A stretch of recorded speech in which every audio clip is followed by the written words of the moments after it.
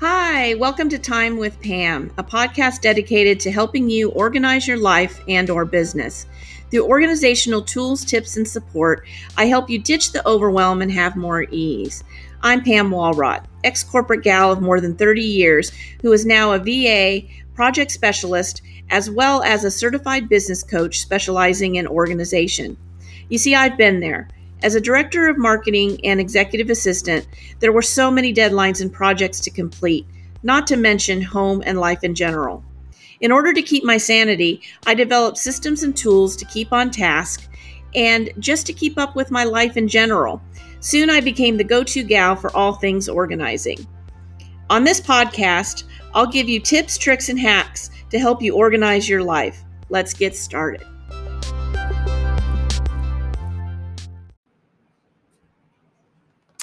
Well, hello there. Today's episode is a question that I get asked a lot. If I want to start crafting, what craft supplies should I have available and what should I do? How do I get started? So if you're a newbie crafter, I've got you covered. I've got some tips and tricks for you today on things to keep in mind when you're starting a new craft project. I love crafting, but maybe you're new to crafting or like me when you try out a new type of craft. There are some things that you can do to help make it easier for yourself.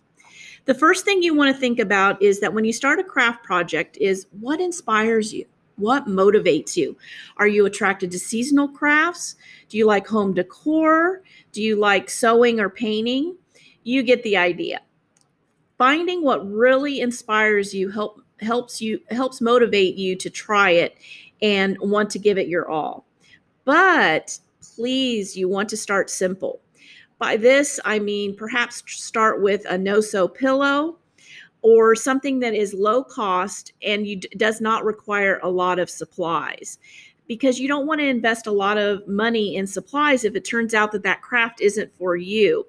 And it also keeps your crafts budget friendly just overall. So for example, you decide you're going to start crocheting. You just love crocheting. So don't buy a lot of yarn. Start out with the basics. Maybe enough yarn to make a small project like a washcloth or a scarf and a crochet hook, because there are tons of books out there.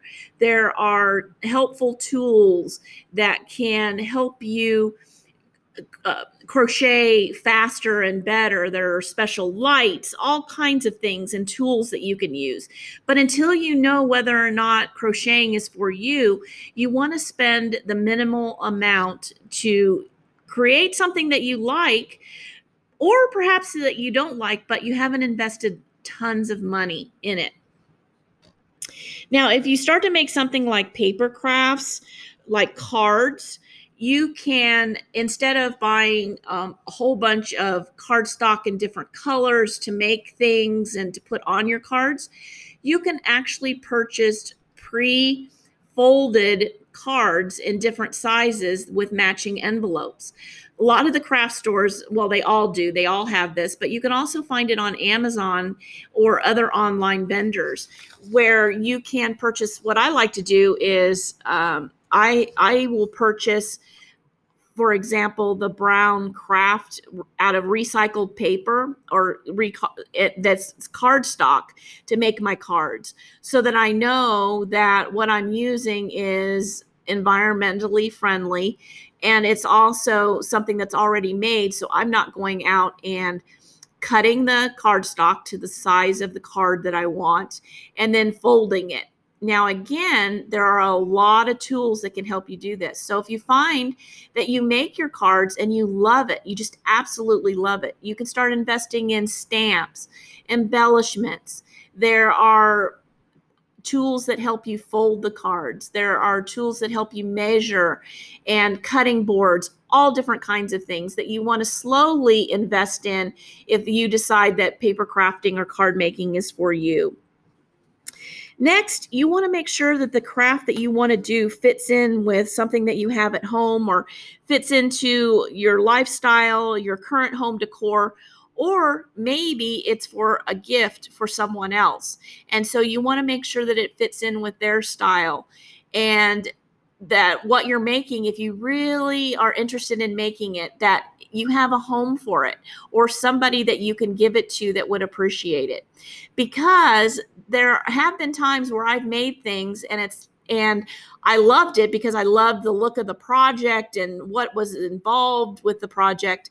But when I got it done, what was I going to do with it? Because that didn't fit in with my home decor. So, for example, if it's something that you want to make for a baby, then perhaps your friend has because you love the feel of the baby, the yarn and things like that. Perhaps you have someone who is having a baby who you could make a blanket for, or crochet something with and add the date of the birth, that sort of thing. Now, the other thing that I wanted to let you know is that your discount stores and dollar stores are a treasure chest of craft supplies. Now, what you want to do is you can find bottles, you can find vases, jars, baskets, all kinds of things. And you want to look at those items not for what they are currently, but what they could be. And this really, really is fun because you can take a look at something just like if you're taking a tour of a home. A lot of times we go in there and we say, oh my goodness, well, I wish it would have this, I wish it had that. But if you look past all of the cosmetic things that need to be done, the foundation of the home or the foundation of the item that you're purchasing is something that you could make something out of and have fun with it. And again, it would cost you less money if you purchase it at a discount store. And a lot of times at the discount stores, they do have items that and in colors that don't necessarily sell that well. But if you're making something that you're going to be covering it, then it doesn't matter what the vase or the bottle color is. You can transform it into anything that you want. So lastly, it's a good idea to keep some basic craft supplies around. And that would be things like glue, a glue gun, colored pencils, cardstock, if you want to invest in that maybe for signs or things like that, scissors, craft paint, ribbon, stencils, that sort of thing. Just start adding to your toolbox. And this is especially helpful if you have children because you can have a special basket. I used to have this for my niece. And then for my son, when he was younger, is I would have a craft basket and it would have all kinds of things in there that he could easily take the basket, pick up something and craft with it right away. And I would also put in maybe some extra things that were left over from a craft project, maybe some embellishments or googly eyes or something that you have too many of for the project that you worked on. You can put it in this basket and it can become your kind of go-to thing for when you want to craft something and you just need one item. Another thing that's really handy to have around is Mod Podge. Oh my goodness, I love Mod Podge because there's so many fun things that you can do with Mod Podge, and so many things on Pinterest that you can find that use Mod Podge. So that is is something that's fun to keep around. Now, you don't have to go wild with your craft supplies, but keeping the items around that you can use for different projects and more than one project is something that is really great to have what you call a craft toolbox. Now, for me, I have my guest room set up as an entire craft room.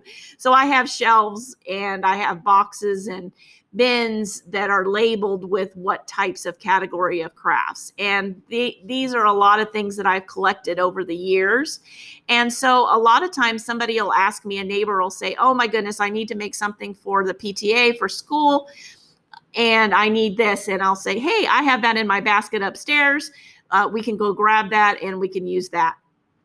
So again, I hope some of these tips have been helpful. It's a question that I get asked quite often. What kind of things that should you do if you're a newbie crafter and you're just starting out? Because you can get overwhelmed. If you look on Pinterest and you see an article about something that looks like it would be fun to make, and there's a list of supplies, a lot of times the list of supplies are things that you may already have around if you have your craft toolbox. Or it could be the opposite end where they list tons of things that you can do to make your project easier for you, that you go out and invest in, and then you decide to do that project one time and you have all the money invested in it. So again, I hope these tips have been helpful, and have fun crafting. Crafting is so great for the soul. It's so relaxing. And I hope that you find your next craft project. And I hope that you have a wonderful day. And thanks for tuning in. And I'll catch you on my next episode. Bye-bye.